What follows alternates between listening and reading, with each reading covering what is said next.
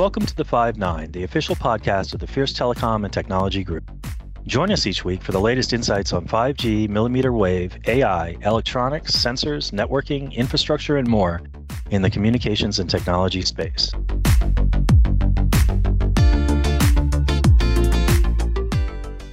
Hello, everyone, and welcome to another edition of the 5-9 podcast. As always, my name is Alejandro Pinheiro, your host, and I am here this week with Tom Loozen. Some of you might remember he was with us last season, and we're very pleased that he's joined us again for another discussion.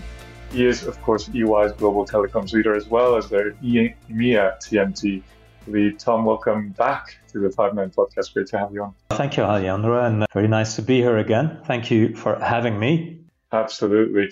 Tom, for those folks that might have missed the last episode, it has been a year, so just a chance here to give a very brief introduction to your role over there at EY. Yeah, sure. My role is indeed, as you said, I head up the telecommunications practice. As EY, we, you could say, do 4 types of services. Assurance for our clients. We do tax and legal, we do strategy and transactions, and we do consulting, which includes technology consulting. So those services, all those services that we provide to telecommunications companies across the globe, it's my responsibility that we provide the right services and we provide them in the right way. Excellent. Let's get to the subject matter that we've invited you here today. So you just released EY's Decoding the Digital Home study. Now, I think this is a yearly project that you undertake, but I wanted to start understanding a bit of the methodology and its purpose and how it's run before we get into some of those key findings that you want to share with us. Yeah, sure. No, for context, Alejandro, for us, it's important that when we work with our clients, when we advise them on what we think is important to them and how they could become better companies. Of course, there is the experience from the professionals working in the practice, but also we like to base ourselves from insights that we get through research. And one of the biggest pieces of research that we do is we have more than 20,000 households interviewed on basically their attitudes towards technology, media or content, and telco services that they use in their homes, finding out what they like, what they find important. And what we then also do is we look at their attitudes towards the providers of these services. So over 20,000 households, North America is included, Canada and the US, multiple European countries are included in that survey. Also South Korea, pretty advanced when it comes to telco, tech and media services is included. So that's what we do. We do that every year, which allows us to compare a little bit how things actually change in the digital home. And that's quite the scope, 20,000 households. I'm sure you get a lot of very interesting insights from that. Now, of course, Tom, when we spoke last year, this would have been in 2022, we were coming out of everyone being at home, getting back to work in the office, for some remain remote or hybrid.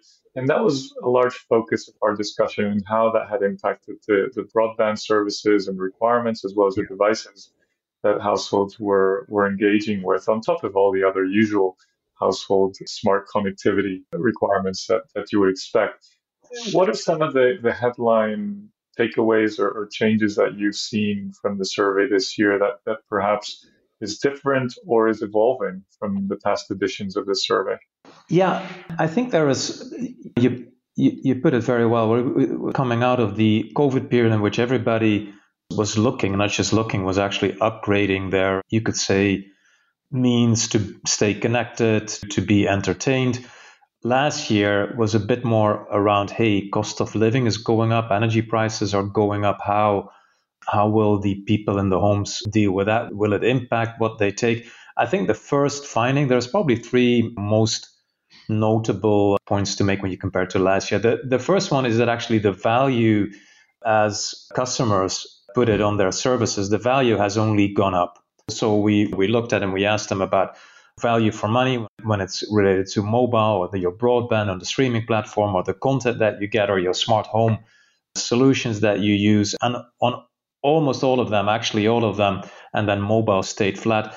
Actually, the appreciation, so the value for money, the customers judge it has gone up, which we think is interesting. So we know that they're actually spending more on it coming from the years before, but the appreciation for those services has only gone up. I think the second one, which is interesting and slightly different than last year, is the whole appreciation of bundling of services. And what I mean with that, there is a clear appetite, like 40% of the households like to also include content in their broadband subscription. And it contradicts the idea of the cord cutting. We'll maybe speaking a little bit more about what is that content actually, what is included in that content. But there is a clear desire from customers to bundle in the content they can consume with the broadband offering.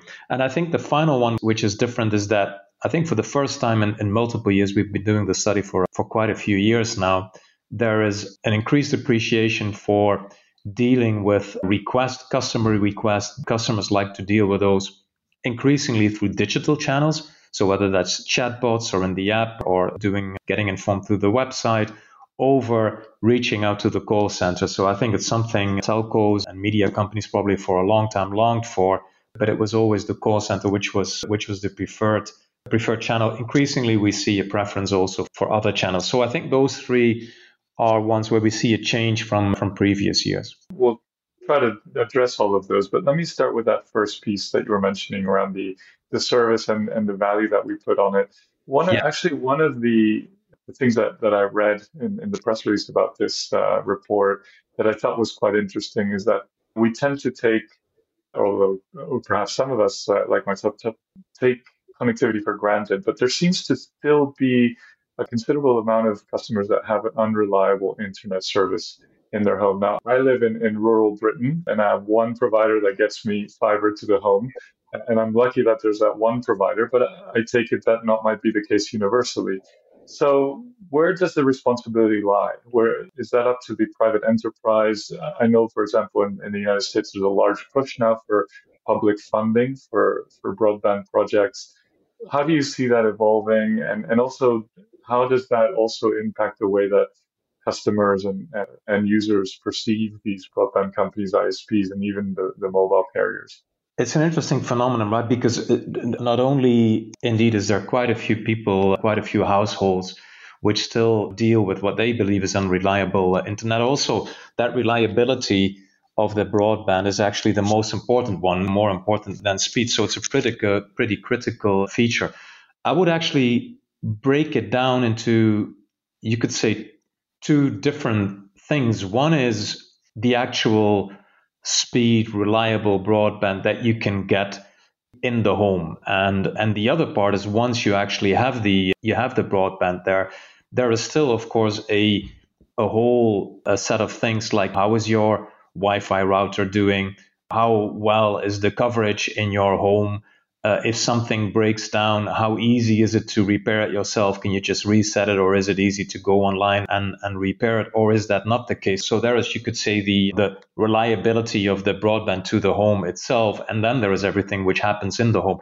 Now, the second part, so what happens in the home, that is clearly something for the provider to work on, right? And you do see increasingly companies, telcos offering a guaranteed speed or guaranteed coverage of the whole home, and they work with amplifiers and different solutions to get that done.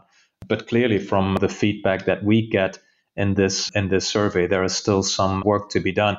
And on the first part, so really having the broadband available, like in your case, you have the fiber, but in many other places, that's not the case. I do think there is a responsibility for governments, and increasingly so, you also see the appreciation for that, like addressing the white spots in mobile networks or helping a fixed broadband to get to places where maybe it isn't immediately a profitable business for telcos. I do think that there's a role for government to play, as I think by now being able to connect to the whole digital world in a reliable and fast way is something which is increasingly an important part of life of both, I would say, teenagers, older people, whether it's for education or work. So that's how I would break it down a bit, Alejandro. Yeah, that makes a lot of sense. And I think it goes to that appreciation of service. There's also now that expectation, right? So then it becomes not only an enterprise piece, but a political one. You need to have those broadband projects in place to get people connected. I wanted to also ask you specifically on that bundling that you were mentioning. Yeah. This is something we've seen a bit of in the past, right? ISPs or cellular services trying to spruce up their offer with different services attached to it. Is this something that you see increasing, growing, diversifying? There's a plethora of streaming services now. I think if you read feedback, it's becoming a bit jarring on folks in terms of how many different subscriptions you need to engage with different types of content. Is there a way for IT companies, for those telcos, to be an aggregator and bring those together? Yeah, so lots of interesting things happening there, I think, in that space. I'll get to your question around, hey, what could TMT companies do in a second. I think it's interesting, at least to mention two things. One is that originally it was the things that people would consume through video platforms was basically US drama and movies. But increasingly also people go to streaming platforms for comedy and also documentaries. The content that gets consumed via, let's say, regular TV channels is actually going down. It now limits itself to news and sports, but also sports increasingly moving to the platform. So there is a lot of appetite for people to get that content via a video platform. That combined with something we discussed earlier, which is that there is a preference for people to have broadband bundled in with the content. There is a role to play. Now the question is, it merely you're able to pay an additional few dollars or euros every month, and with that you get the subscription and it's a sort of part of your channels, or is there something more to be done? One thing that we saw is that there is an appetite for people when they go into video platforms, that they also potentially get to a place where they could do shopping, or that there is a place where they could go and that get discounts for certain events. So I think the question, is there a play for TMT companies to put almost like a portal and overlay on it, which maybe also would provide search functions for certain movies or documentaries, so that you don't need to go into all the different streaming platforms, that you would actually offer also the services that I was just talking about, like giving also a shopping experience or a discount on events experience. I think that's something that could be worth exploring. I very much look forward to that as a consumer. Now, something I want to also touch upon, Tom, is the discussion around smart homes. In the report, you talk a lot about, or you look into how people are engaging with those devices, whether it's smart speakers, smart assistants like Alexa or Siri, whatever the choice of that household is. Now, we've been talking about smart homes for a while. Are we going to move beyond that? Is there more to it than my 5-year-old playing with Alexa and me making a shopping list on it? Or can I be excited about more meaningful innovation in my house? Yeah, I'm with you. It's been there for a long time, but the big progress hasn't been made, and is still not rapidly taking up. From our research, so we checked on all the different things, indeed, the Alexa's digital home assistants, the smart speakers, but smart lighting. We looked at smart doorbell, smart heating, security, all the different things. Basically, households do tell us that they're expecting to take more of them. So it is going up basically on all the elements. At the same time, if you look at it, it's at best 1 in 5 who expect to buy, whether it's smart security or lighting or heating. So it's still relatively low. Smart heating, mentioning that one, went up quite a bit compared to last year, 11 to 18%, likely because people appreciate, with the higher cost of energy, to be a bit more precise in how they heat up their homes. To your point, why isn't it really taking off? What people tell us is there is a view that it's quite cumbersome to get it working together. So convenience and likely having a company which offers the whole mix and makes it all work together in an integrated way is something which would be super helpful. And if you look today, the most popular smart doorbell provider is a very different company than the most popular smart heating solution is, again, different from the smart lighting. So there needs to be a company putting them together, offering them in one way, and conveniently putting them to work for you in the home. That would surely be helpful. There is also a bit of hesitation to have all these things run on the mobile, with sort of the fear for a breach of the mobile. So those two things, the convenience of having a company bringing those different services together, working, getting it all integrated is an important one. And the second one is actually looking at, is there another way to then control those different things, potentially from a panel in the house, than necessarily having the mobile phone as the central order of this all. So how do you see that coming into play? Do you think that we're going to see more acquisitions? Do you think one of these large companies that already has a presence in our home will start diversifying their services?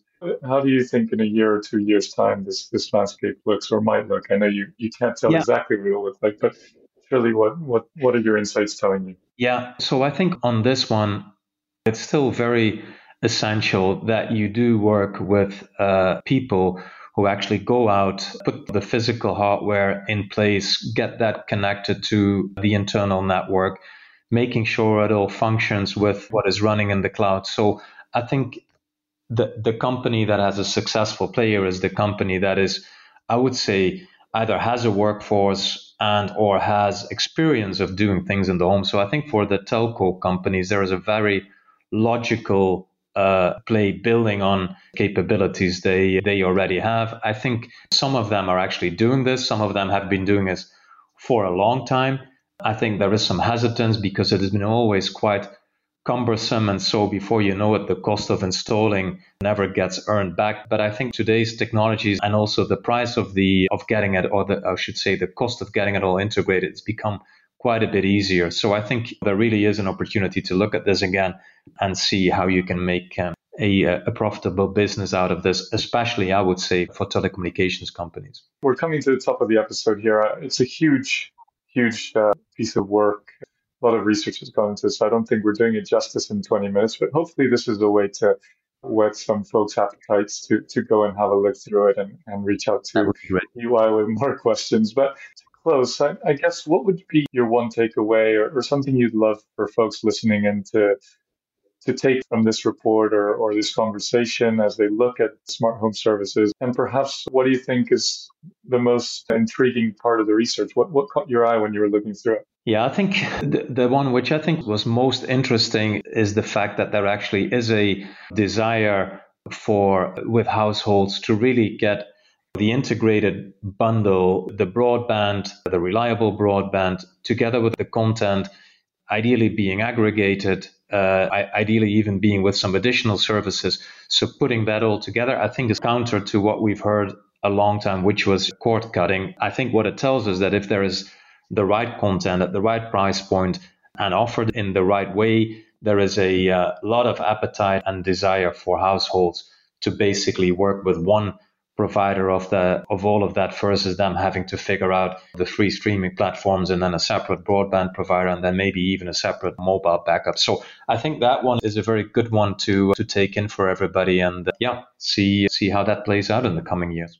I think this is an opportunity for the telco community to take and take quickly. It sounds like you're really spelling it out here. I don't know how much more clear and obvious it can be, but there's clearly an opportunity here to play a pivotal role in the house and the home of the future. I think so. And as a consequence of that, get the revenues up, get the growth that I think they're all looking for. Excellent. There you heard it, folks. I think that's a very valuable and important takeaway from this interview. Tom Loozen, thank you so much for joining us once again here at the 5-9. Always a pleasure to hear from you and see what incredible research your team is putting out there. Thank you very much. Thank you for having me. Enjoyed the conversation.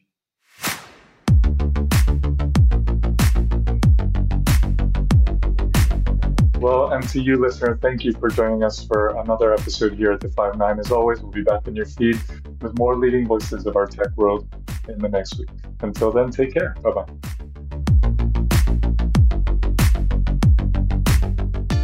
You've been listening to the 5-9, Fierce Telecom's official telecom and technology podcast. Follow us on Zencastr to get the latest ICT insights each week. Get the latest telecom and technology news at our websites, fiercewireless.com, fierceelectronics.com, fiercetelecom.com, and fiercevideo.com. See you soon.